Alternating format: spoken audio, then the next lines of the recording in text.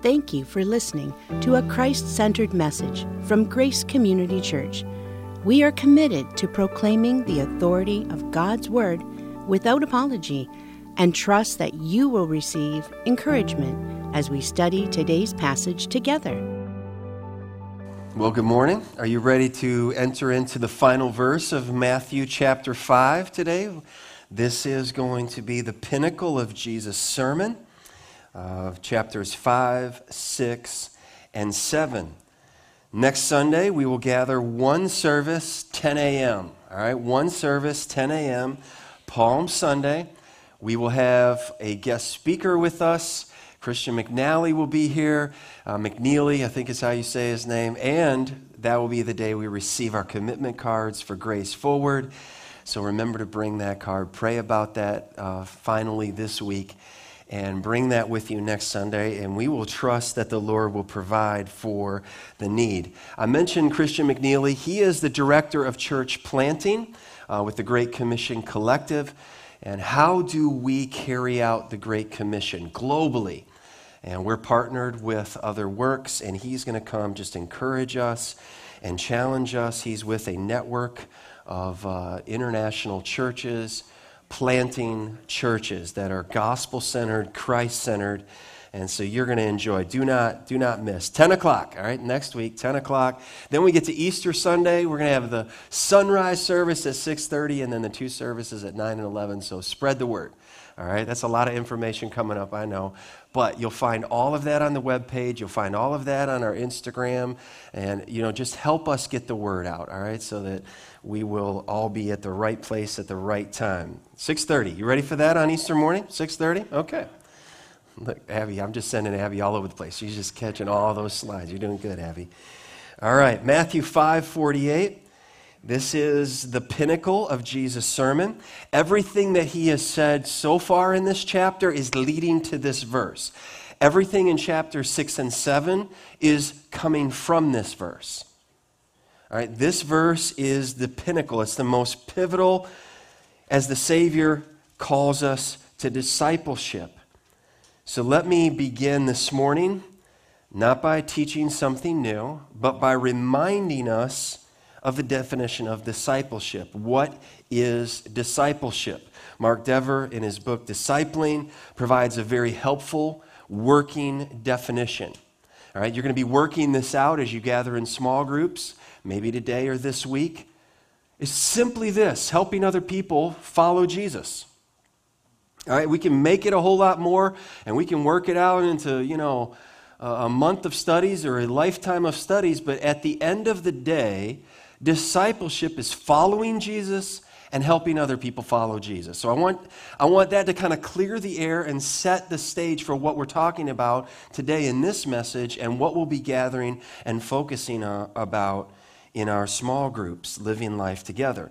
Here's what Mark Dever says in this book, Discipling. He said, in the life of a church, spiritual growth and health should be the norm. It should be normal to see people growing and maturing spiritually. In fact, spiritual growth is not optional for the Christian. It indicates life. All right, we're about a month out from another baby being born. That's what they're going to be looking for, is life, for that baby to cry, for entering the world, breathe air, make noise. So it is in the church. Things that are truly alive grow. Dead things don't.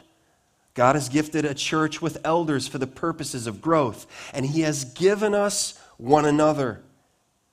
It is within the context of all these relationships with members and pastors alike, all covenanted together, that we find the richest soil for discipling relationships to supernaturally grow.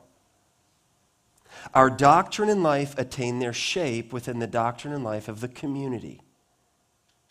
This is a culture of discipling. This is what Jesus is preaching and teaching to his disciples here in the Sermon on the Mount. Let's hear this final verse. Jesus says this, Matthew 5:48, you therefore must be perfect, as your heavenly Father is perfect. This brief verse summarizes the heart of the gospel. It also summarizes the theme of the entire Bible, Old Testament, New Testament. This verse also summarizes the heart of God the Father in heaven. Be perfect as your heavenly Father is perfect. The Greek word is teleos. That word is also translated mature, complete, and even blameless.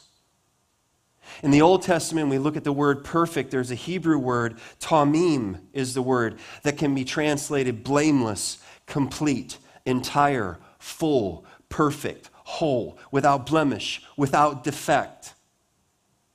In Leviticus, that word tamim was used repeatedly to describe the sacrificial animal that was to be offered. That it had to be tamim, without defect. There were certain offerings that the Lord said, you offer tamim, the whole thing. Not part of it, offer the whole thing. Another Hebrew word is shalem. Sounds a little bit like shalom, peace. It has that connotation, and it describes something that is whole, something that is complete, perfect. Listen to the way that Luke, in his gospel, chapter 6, we studied this some years ago. In verses 32 to 36, he is coming to the end of his account, the Sermon on the Mount. In verse 32 of Luke 6, he says, this is Jesus speaking, if you love those who love you, what benefit is that to you? For even sinners love those who love them. And if you do good to those who do good to you, what benefit is that to you? For even sinners do the same. And if you lend to those from whom you expect to receive, what credit is that to you? Even sinners lend to sinners to get back the same amount. But love your enemies, and do good, and lend, expecting nothing in return, and your reward will be great, and you will be sons of the Most High, for He is kind to the ungrateful and the evil. That's us. And in verse 36, he says, be merciful, even as your Father is merciful. Be perfect as your Father in heaven is perfect. Be merciful, even as your Father is merciful. Now, back in the Old Testament, God, through Moses, a very similar, we hear something that, when you start putting all this together, because our goal is, what does Jesus mean? How are we supposed to be perfect? I mean, do you know my wife? And she would say, do you know my husband? And you would say the same thing. I'm not living with someone perfect. And you look at the person in the mirror. You see a perfect person there? No. And then how do we understand this verse? Leviticus 11, verse 44, for I am the Lord your God. Consecrate yourselves, therefore, and be holy, for I am holy. You shall not defile yourselves with any swarming thing that crawls on the ground. Verse 45, for I am the Lord who brought you up out of the land of Egypt to be your God. You're my people. I delivered you. I rescued you. That's Exodus. That's the rescue that God provided. And so then the Lord says, you shall therefore be holy. Why? For I am holy. Be merciful. Your Father is merciful. Be perfect. Your Father is perfect. Be holy, for I am holy. Now, the Apostle Peter, he heard this sermon. He knew his Old Testament. He heard Jesus even use these different words to describe the expectation of his followers, his disciples, the ones that Jesus had delivered. A greater exodus than what Moses provided, that the Lord provided through Moses of his people. He delivered them out of Egypt. They all died in the wilderness, except Joshua and Caleb. Jesus' delivery is much better, Much better. Passover, the lamb died. They were rescued. Exodus is the delivery. Good Friday, Jesus died. The Passover lamb, he offered himself. But Passover is done, and resurrection morning, we worship a living Savior.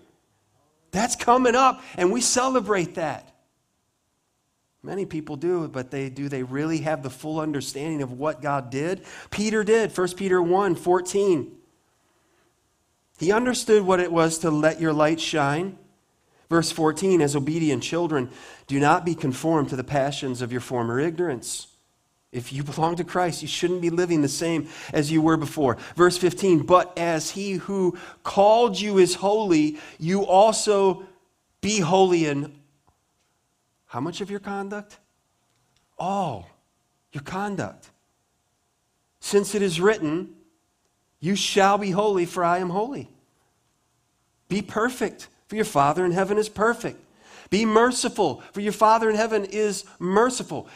It's all coming back to, if he's your Father in heaven, you either have a father who is the devil, the father of lies, and you buy the lies and you follow lies, or your Father is in heaven. If your Father is in heaven, your life is going to be changed and changing. You're going to look like your Father in heaven. It's not going to be you are your Father in heaven and you're perfect, but you are going to desire to be like your Father, and he is working out that desire in you by the Holy Spirit. So here's the big idea for today. Here's the proposition. Here's what we're laying out. A person cannot truly live without the righteousness of Jesus Christ. So I can live without it, but you can't truly live. Jesus' call to discipleship is a divine call to righteousness. And we're going to unpack this morning in this one verse, what does Jesus require? What does he require? Number one, perfection is needed. And we see this because now this verse, okay, when I was originally going through it, I was thinking, okay, we're going to study, love your enemies, verses 43 to 48. But the more that I studied it, I realized 48 is not the end of love your enemies. 48 takes us all the way back to, you have to have righteousness that is better than the scribes and the Pharisees. Perfection is needed. There's an eternal difference, beloved, between religion, what we do, and conversion, what God has done in Christ. Self-righteousness is actually false righteousness. It's not really righteousness at all. It's insufficient. That's what Jesus was teaching. That's when he said that in verse 20, unless your righteousness exceeds that of the scribes and the Pharisees. This is what he's talking about. For I tell you, unless your righteousness exceeds that of the scribes and the Pharisees, you will never enter the kingdom of heaven. Not going to happen. And all of the people would have been thinking, I thought they were the standard. And the scribes and the Pharisees would have looked at each other and said, are you kidding me? We are the standard. And he just told us, not good enough. We need a different kind of righteousness, not more of the same. Not more of what we're doing. Christ's righteousness is pure righteousness. It's all sufficient. This is so important for us. Self-righteousness, the person who is religious, they've done the religious things have been done for them. It's insufficient to clothe our nakedness before a holy God. We need a different kind of righteousness that can't be bought, can't be earned. It's the righteousness of Jesus Christ, and his righteousness imputed to us, given to us at the cross. It is the great exchange. We give to him our sin, we give him our shame, our past, our present, our future, and he gives to us himself. Amen? Life that never ends, righteousness that we are treated just as if we've never sinned and just as if we've always obeyed. This is the righteousness of Christ. And Jesus was saying, I didn't come to destroy the law and the prophets. I came to show you what it looks like to fill that out, to live that out. Every jot and tittle. Not one promise, not one word will fail that Jesus will not fulfill of prophecies about him. So, beloved, perfection is needed. All right, so you can just make that note. I need to be perfect. I have to have a perfect righteousness. Well, what does Jesus require? And somebody would have asked the question, what exactly are you talking about then? So you're telling us we have to have a righteousness that exceeds the scribes and the Pharisees. Tell us, teacher, tell us, rabbi, what does this righteousness look like? That's verses 21 to 47. Perfection was illustrated. Disciples of the Lord Jesus will shine the radiant light of the gospel. That's what Matthew 5:16 is. Let your light shine. There's going to be a difference about you. You've been delivered. You've been rescued by the living God. Everything about your life is going to change, and yet you're still dwelling in the same tabernacle with the same temptations, the same struggles, the same bumps, the same scars, the same, all that you were before you came to faith in Christ, except the Holy Spirit takes up residence in you. And the work of the Holy Spirit changes us from the inside out. And this change takes place within us, and it takes place within this discipling community, the church, where we walk together in Christian discipleship. When the heart is changed, then the life is also changed. And disciples will be known as Christ followers. And they are the ones who live out the antithesis of the teaching in the lives of the scribes and the Pharisees. Jesus is setting forth, this is my disciples. This is what they do. And everyone can look and say, well, we've seen the scribes and the Pharisees and the religious people, and then these are true believers. Wow. There's really a distinction between them. These people look really holy when they're in holy environments, and then you get them somewhere else and they don't look so holy anymore. These people are the same wherever you go. They're changed. There's something different. And they live for the glory of God and for the good of all around them. There's something that makes me thirsty for what they have. There's something about them that makes me want to know, who is your God? How did this change happen? And so Jesus lays out that sermon, and we're not going to re-preach it this morning, but A through F are these sermons that we have gone through. They're all online. And Jesus says, my disciples avoid anger. And what do they pursue? Peace. Peace. There's a righteous anger that they have. They hate what God hates, but they are not those who are angry over, you offended me. As if I am the be-all, end-all. Who cares? But if you've offended God, that's a different matter altogether. Jesus' disciples resist lust to walk in holiness. Each of these sermons, you've heard it said, but I say to you. Anger, you've hated someone in your heart, you're guilty of murder. Okay, that's all. That gets us all. You said don't commit adultery. You've heard it said don't commit adultery. I say if you've looked at a woman with lust in your heart, you're guilty. And Jesus isn't giving something new. He's giving us the spirit of the law. These are expositional messages. And when he talks about dealing with our lust to walk in holiness, he talks about even if you have to maim your body off a right hand, pluck out a right eye to follow Christ. This is but understand when we get to verse 48, he's talking about there's a change that we've gone from being maimed and marred and broken to a complete, mature follower of Jesus Christ. How does this process happen? It's the work of the Holy Spirit. Verses 31 and 32, we oppose divorce and we honor marriage. Remember what they were doing? Hey, Moses told us, just make sure you got your paperwork in order. Divorce is no big deal. Divorce is painful.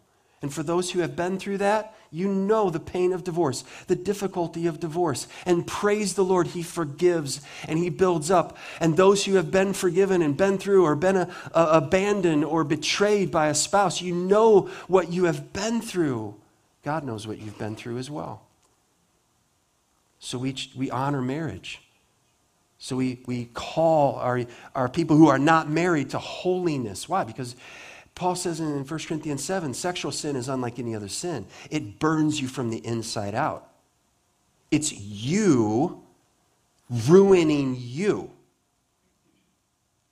It's this most unnatural, destructive, And Satan hates you. So he wants to destroy you. As followers of Christ, we reject lies to embrace the truth. Verses 33 to 37. We don't need a whole lot of, I swear to God, I'll be there at the coffee shop on time.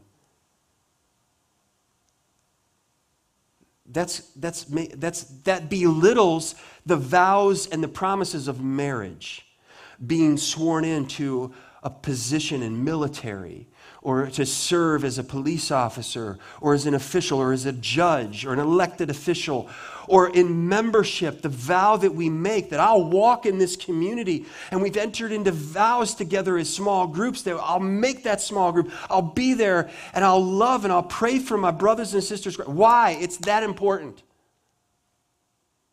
We reject lies to embrace the truth. We refuse revenge to reflect God's love. Oh, you've heard it said, an eye for an eye. And they were flipping that around to say, you hurt me, I'm going to hurt you. Matter of fact, I think God makes me have to hurt you. No, Jesus says that's not true. And something that I didn't say in these last 2 points, but I want to really illustrate. When we refuse revenge to reflect God's love, we do this in the name of Jesus, not in our own name. So we turn the other cheek. We give away our shirt and our coat. We go the extra mile. We give to those who beg and borrow. Why would you do this? In the name of Jesus. Don't let there be any confusion that I'm doing this for the thank you card. I'm doing this for the social post. I'm doing this for some here and now applause. This is in the name of Jesus. May all the glory belong to him. And Jesus says, so my followers are going to deny self to love others sacrificially. That word that we looked at last Sunday is agape. It's the highest form of love that there is. But it is a love by will. It is a love by choice. But that is not divorced from, it's not separate from that God is passionately in love with those who belong to Jesus Christ. That we sing the song, he chases us down. And everyone would say, that's foolish. What a waste. You're spending the blood of your son for him, for her? Do you really know them? And the Father says yes. Christ's followers love others because this love is not based upon the worthiness of the object of what you are choosing to love. When we say every week you are loved, it's not because you're lovable. It's not because I'm lovable. The love is because of the source of the love, not the object. That's how you can love the person that strikes you on the cheek, like they did the Apostle Paul, like they did Jesus. That's how you can pray like Stephen did, forgive them, lay this not on their charge, because you showed me mercy. It's not about the people that were stoning him. It's about, do you understand the source of this love? It's not from me, and it's not ultimately for me. It's for you, and I'm a vessel for it to flow through. Is that how you view God's love? Sinclair Ferguson says it this way. He says, the Father has given everything for us. He calls us to give everything for him and to him, no matter what it costs. Why? Because the Father has given everything for us. And what did he owe us? Nothing. What do we owe him? Answer? Everything. Easy to do? No. No, but that's where the reward is. We love our enemies. And you say, but they don't deserve it. Neither did we. And we pray for those who persecute us, that they will either come to worship Jesus or they will stand before him in judgment one day, and that is not to pass off whatever's been done against you as if it didn't happen or doesn't matter. It does. But when we pray for those who persecute us, we're putting their case, our cause, into the hands of the righteous judge. just like we talked about last Sunday with Corrie ten Boom and that guard, and she couldn't forgive, but she could lift her hand. And the Lord in and through her brought forgiveness and brought healing. So what does Jesus require? Well, that brings us to verse 48. Perfection is needed. Perfection was illustrated. Perfection is demanded. It's demanded. Okay, so here's what someone could have been thinking. Unless your righteousness exceeds that of the scribes and the Pharisees. Okay, so what are they betting? What's their average? They betting 500? Then are you saying we got to bet 550? Are we making a deal here? Or they're coming in at 80% of righteousness. So is Jesus saying, if we can get in there at 85, 90, we'll be good with God. He'll just, overlook that last 10% as if we could actually do 85 or 90. Are we making a deal, Jesus? And this is where all human hope in me saving myself, is just vanquished when Jesus says, here's what I'm talking about. 100% holy, perfect, righteous, mature, full, complete. And those of us who are honest say, I can't. I'm out. You remember when they brought the woman to Jesus? Not the woman and the man. They brought the woman caught in adultery. And Jesus stoops down after he says, all right, you without sin, go ahead, fire away. And he stoops down, and whatever he wrote in the sand, gave theologians something to debate about. People to ask questions like that in Bible studies. Well, what did Jesus write? And from the oldest to the youngest, the religious hypocrites bailed. The older were like, ooh, my record is, I'm out. The younger, more stubborn and more arrogant, took them a little longer. And then finally it's just Jesus and the woman. Woman, where are your accusers? Where'd they go? I don't know, Lord. Neither do I condemn you. Go and sin. What? I'm going to change you. I didn't come for you to die today. Because if that would have happened, everybody would have died that day except Jesus. I came to forgive you. I came to give you new life. I came to change you. Amen? This is who we're talking about. This is impossible. Perfection is demanded. We must all come to the place, listen, you must come to the place where you say, I can't do this. The pastor gave a message that is impossible for me to do today. I need a Savior. See, you're either saying, I can't, and I've trusted in Jesus, He saved me, or you're being hit with this spotlight today. I can't do this. I was looking for a few more tips to try to be better, and I just got crushed. John Calvin says it this way. He says, this perfection does not mean equality, but relates solely to resemblance. Do you belong to the Father in heaven? And if your answer is yes, then people around you will say that know you best. You look like your Father in heaven. Or the people around you say, I don't think you look anything like the Father in heaven. I think you look like the father of hypocrisy and lies. Don't run from that. That's God and His grace and His mercy entering into our mess to call us out. Go and sin. There needs to be a change. Stop lying to yourself if there's not been a change. Now, at this point, the good news actually will make sense. When Jesus says, be perfect as your Father in heaven is perfect, then we have to come to a point where we understand this gospel. It's the only gospel. But we need to understand this gospel. This good news is from God. You see, if we think, well, I just need to try a little harder, and someone comes and they tell you about Jesus, that doesn't really matter to you. If you're sunk, going down, I can't save myself, and someone says, here's your rescue. Now it's actually good news. Now it actually makes sense. Now you want to hear this.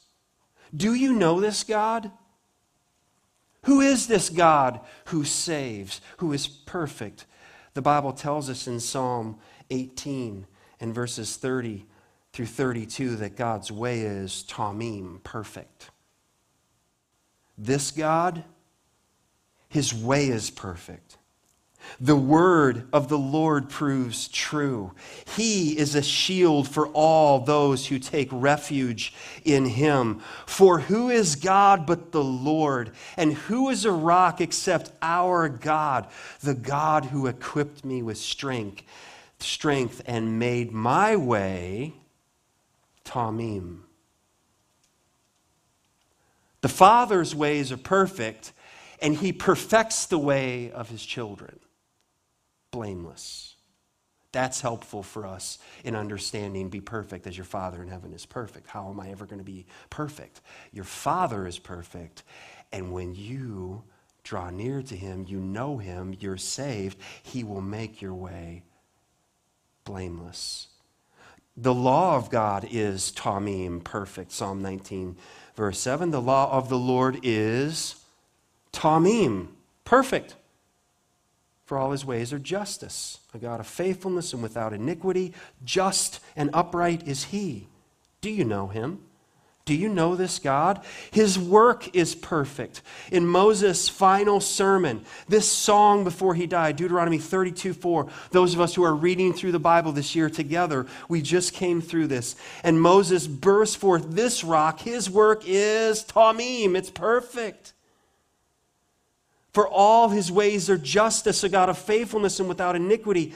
Just and upright is he. Did I miss a verse? The law of the Lord is perfect, reviving the soul. Did I say that one? That's Psalm 19:7. It seems like I got my eyes turned around here. Do you know this God? His way is perfect. His law is perfect. His work is perfect. Do you know this God? We're in desperate need of help.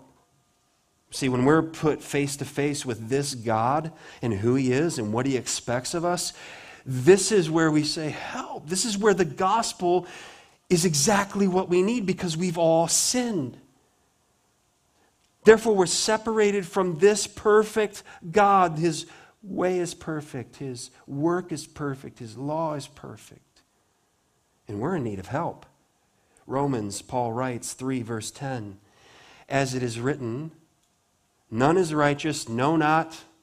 What about me? No, not you. Verse 11, no one understands, no one seeks for God. So much for I was searching for God and I found him. Not according to Scripture. If you know Christ, he found you. He came after you because you were dead in trespass and sins, and so was I. Verse 12, all have turned aside. Together they have become worthless. No one does good. Well, what about me? No, not even you. Not even one. Verse 23, for all have sinned and fall short of the glory of God. Our way is not perfect.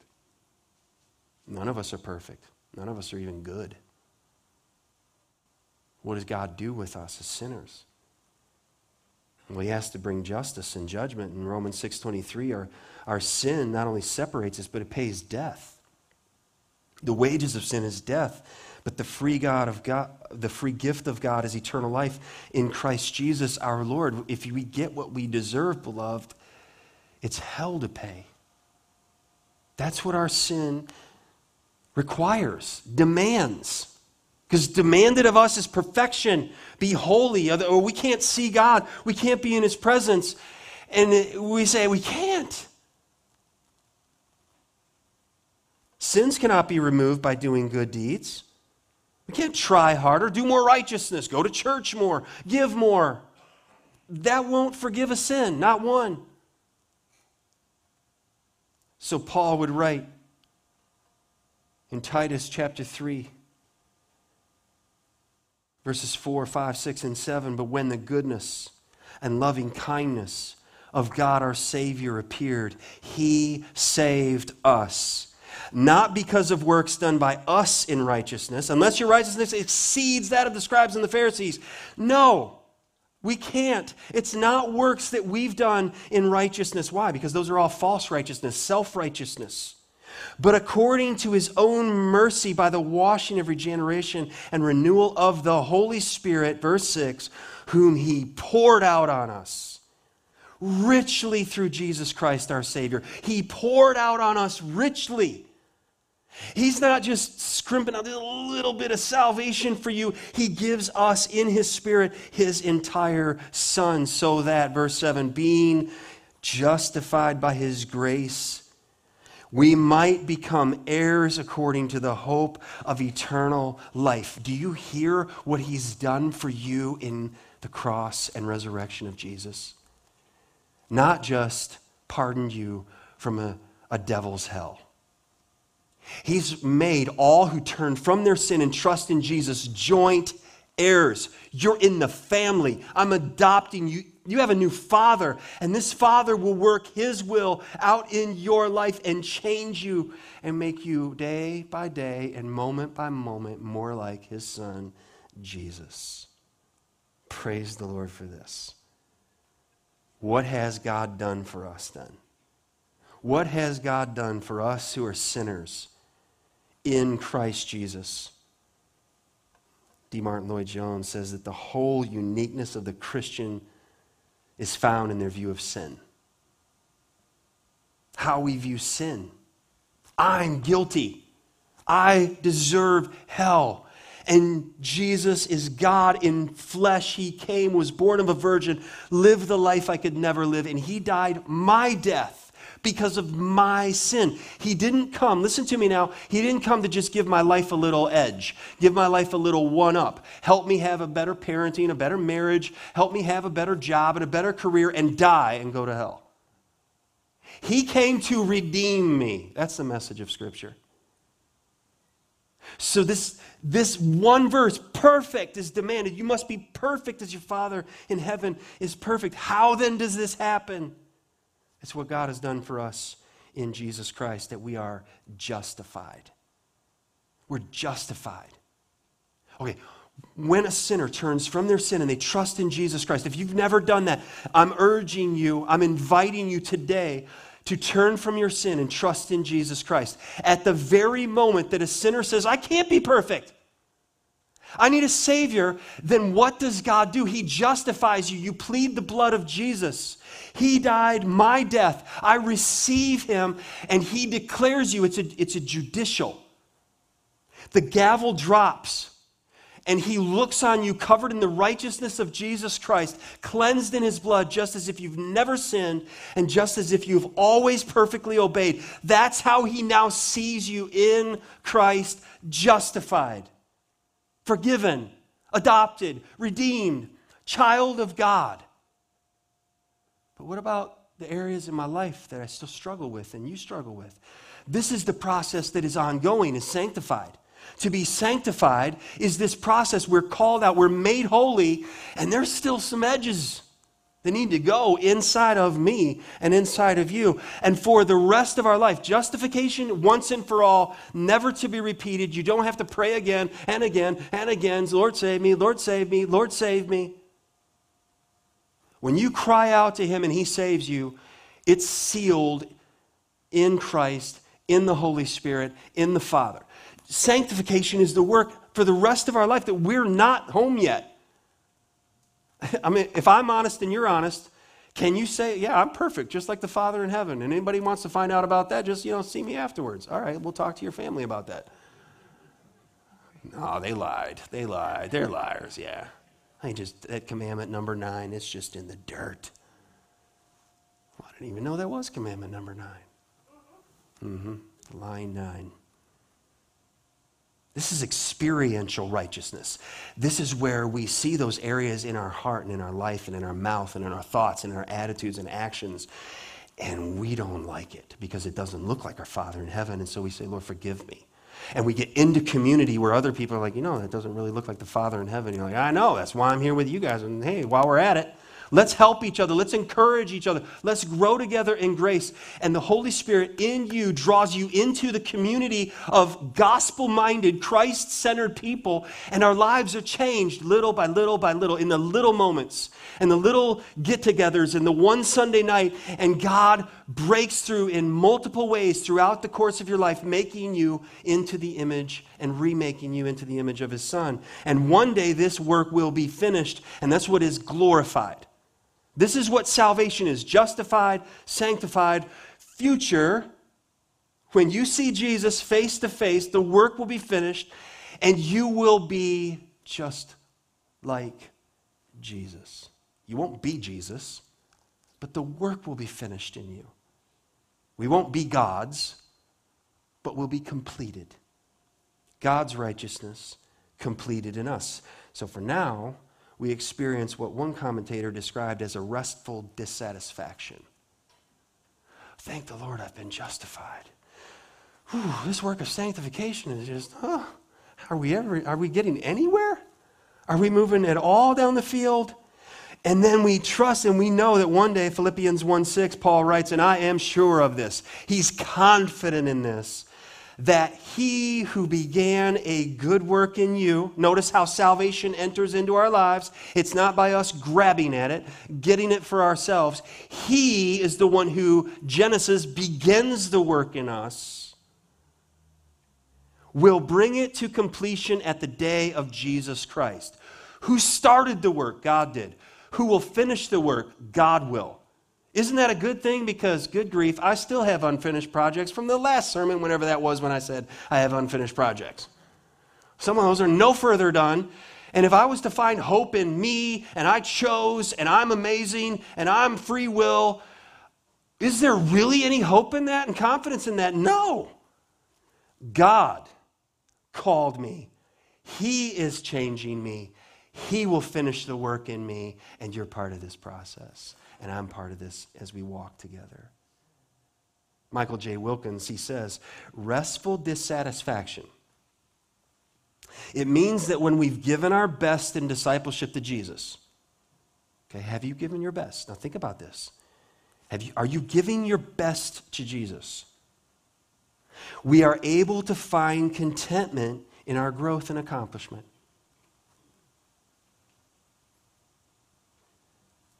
Just give your best. Give your best to the Lord. Well, who's going to be judging me if it's my best or not? That's between you and God. Oh, what's His standard? Oh, I heard a message on this. Be perfect. Give your best to the Lord. And when you look and you say, but I blew it and I messed up and it's not enough and I still am not like Jesus yet, then find the contentment in a growth and accomplishment that He will finish the work in you. It's it's already not yet. I am saved, I'm not glorified yet. I'm already seated with Christ in heaven, but I'm not in heaven yet. And we can take hope in this to say, God will finish the work in me. Paul writes in Romans 8, verse 28, he says this is the perfecting work of God by the Spirit. And we know that for those who love God, all things work together for good. Amen? For these are the ones who love God, for those who are called according to His purpose. For those whom He foreknew, He also predestined to be conformed to the image of His Son, in order that He might be the firstborn among many brothers. Now look at this process that happens here. And those whom He predestined, He also called, and those whom He called, He also justified, and those whom He justified, He also, wow, that's past tense, glorified, as if it's done. Yeah. Because God sees the finished product. It's not left up to a 50-50 God and me. God will accomplish his will in your life. And you say, well, then I'll just sit back because, Paul's making it seem like we have no responsibility. Is that really how Paul lived his life? This moved him. He didn't sit back and say, well, Lord, if the Lord's already chosen everybody, then what am I doing? The Lord has chosen people, and he's going to use me to go out and cast the seed, and every heart that he has called, he will bring life to, and he'll finish it in every single one. That gives hope. Otherwise, we get discouraged on it all depends on me, it rests on me. There's no hope in that. Do you know this God? Have you admitted your sin? Then believe in the gospel. This is for, and you can write this down in the blank, me. It's for me. So I know it says on the screen for you, but it's also for me. And it starts by receiving the gospel first. That I receive the gospel, and then I can say, and it's for you. Admit your sin to God. Stop making excuses. Well, I'm not that bad. Well, I'm not as bad as they are. Well, I'm not as bad as I used to be. I'm trying. No. Admit your sin to God and believe that Jesus is who he claimed to be, and that he is your only hope of righteousness. Confess Jesus as your Lord and your Savior. Call upon him today to save you from your sin. Can I ask you the same question that I've asked you how many hundreds of times? Have you received the Lord Jesus Christ, or have you rejected him? That's the two responses. To reject him is to walk away and say, I'm going to try harder. It's futile. Can't do it. Receive him is to be honest with him. Beloved, this standard, it crushes us. But then we're reminded, and in a few moments we're going to remember and celebrate communion together, that Jesus was crushed in our place for us. So get this together. He says, be perfect as your Father in heaven is perfect. And that standard crushes me. And I say, I can't. And then the scriptures tell me, and these men who died to give us the word of God, it tells me that he was crushed for me, and he made a way for me. He made a way for sinners. Hallelujah. Believe this gospel. Receive this gospel today. And then what do we do with it? Share it. Yeah, this gospel is for you. This gospel is for me. But this gospel is for the nations. All nations. It's been said this way: the gospel came to you because it was on its way to someone else. It doesn't stop with you. It doesn't stop with me. The Great Commission is what we're called to. John Stott, he says this. He says, our Christian calling is to imitate not the world.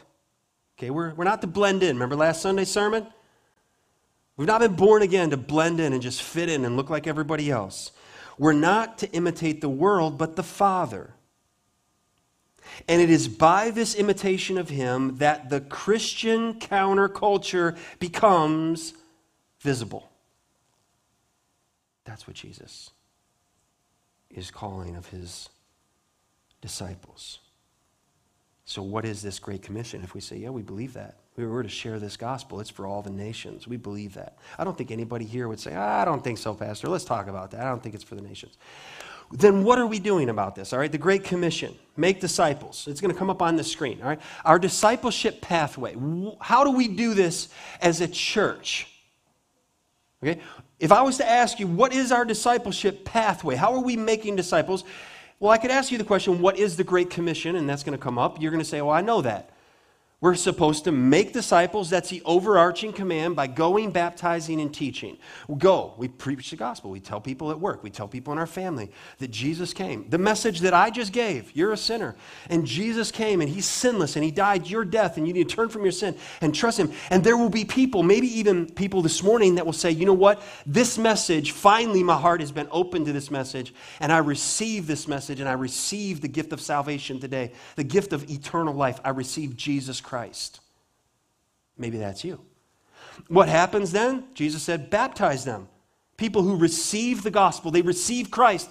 They say, what's my next step? And we say, right there, it's the water, and we'll baptize you, and you'll go public with your faith. They're new believers. And then what did Jesus say? Teach them to obey all things that I've commanded. Observe, keep it all in mind. Everything he said, even Matthew 5, 6, and 7. That's what we're doing. We worship together right here, Sundays, Lord's Day. We walk together, small group community, and we work together, we serve. That's what believers do, carrying out the Great Commission. What's our purpose statement? It was in place before I got here. I've said it so many times over the years. All right, read it with me. We exist to glorify God, reach people for Jesus Christ, connect them with other believers, equip them to grow in their faith, and serve him. Okay, so what does this look like then? The next screen will come up. What does it mean to reach people? What does it mean to reach people? Share the gospel. Oh, I thought that's what we paid you to do, Pastor. I do. But that's not just me. The Great Commission will never be done if only pastors, share the gospel. This is for all believers. We wouldn't be here 2,000 years later if it was only the apostles. Persecution slammed the church, and it pressed them out into all parts of the Roman Empire, preaching the gospel, carrying backpacks everywhere they went. That's how we're here. People will be converted. You can take heart. There will be people, because you share the gospel, that will come to faith in Christ, and new converts will be baptized. So let me ask you the question, have you been reached? Have you been saved? Have you followed Christ in baptism? Well, what do we do then? Connect them. Well, what does this look like? We receive them into the body of Christ. They've been baptized either here or in a church of like faith, and the Lord moves them here, and they become part of the community. And they join the church, and they plug into a small group where they hear the word, and they gather in a small group, and they apply the word. We work it out, we discuss it, and we say, how can we obey the word together in community? And we worship together, and we repent together, and we live life together. So let me ask you the question, are you connected? This is our plan. This is how we are intentional at making disciples. The third area is equip them. How are we equipped? This is a way of equipping, Ephesians 4, equipping the saints for the work of the ministry. This is what I am here to do, elders are to do, equip the saints for the work of the ministry. The preaching of the word. Number one, primary way of equipping a church is the faithful preaching of the word of God, teaching, exhorting in the scriptures. And then we gather in small groups, and the word is broken over us in a small group, and we discuss it, and we pray with one another, and we apply it in our lives. It's not just a message in and a message out. It's how do we obey this message? And then we serve. We serve the Lord. We serve in the local church. There's a ministry that bears our fingerprint as members. This is the place where God has equipped me and gifted me, not for me. So if you are saved, then the Spirit lives in you. He's given you spiritual gifts. Those gifts you will give account to one day. What are you doing with what he's borrowed to you to serve other people? My gift is not for me. My gift is for you. Your gift is not for you. It's for those around you. But if someone's not using those gifts, they're missing out on the blessing that God would have them to receive. And then it doesn't just stay here. We don't believe in us for no more bar the door. We're moving into a building program to open up to the wider area, to say, bring people, because we want you on this discipleship pathway. We want this to happen here. So let me ask you the question. Each of these are going to come up. All right. First of all, we're to reach. Okay. I want you to see this. I want this to just really settle into your heart. And then be connected in the body of Christ. I want you to be equipped for the ministry that God would, and I want you to be engaged in what God's called you to do in serving. So now you have to take personal inventory, whether you're at home and it's online, you can see that on your screen. I would encourage you, take a picture of that. If you're watching on your tablet, you can take a picture on the tablet, and you ask the question, where am I in this process? Have you been saved? Have you been reached? Have you followed Christ in baptism? If you say, no, I haven't, there's your entrance to this pathway. Then take that next step. Maybe you've been saved, you've been baptized. Go back for me just hold that screen for me. Maybe you've been saved. Maybe you've been baptized, but you haven't joined a church yet. Then that's your next step. Maybe you say, yeah, I'm a member here, but I'm not plugged into community yet. That's your next step in discipleship. How are we going to see you mature in Christ? This is how. This is the plan. To be equipped, to be faithful under the teaching of the word, to be faithful in a small group. And then to serve. Where's the ministry that you serve? And then check this. How are you helping others in this? Yeah, I've been reached. I'm connected. I'm equipped. I'm serving. Now, who are you helping to do this? And then, how do we take this, the church, and put it somewhere else where it's not happening right now? That's what it is to multiply, that people grow up in this church, and we see men raised up, and we're going to gather this summer in men. That I believe that God will call from this body young men and middle-aged men, maybe even older men, to say, I will take this and maybe some of our best people and we'll plant a church somewhere where it's not even happening right now. That's the only way the Great Commission is going to get carried out. And this is a glorious invitation into get on the pathway. I want you to stand before the Lord complete. Mature. You grew up. You just didn't stay there with the pacifier in your mouth after your conversion for the rest of your missing out on days. Catching all the sports and catching all the activities and everything else, and you missed maturing in Christ.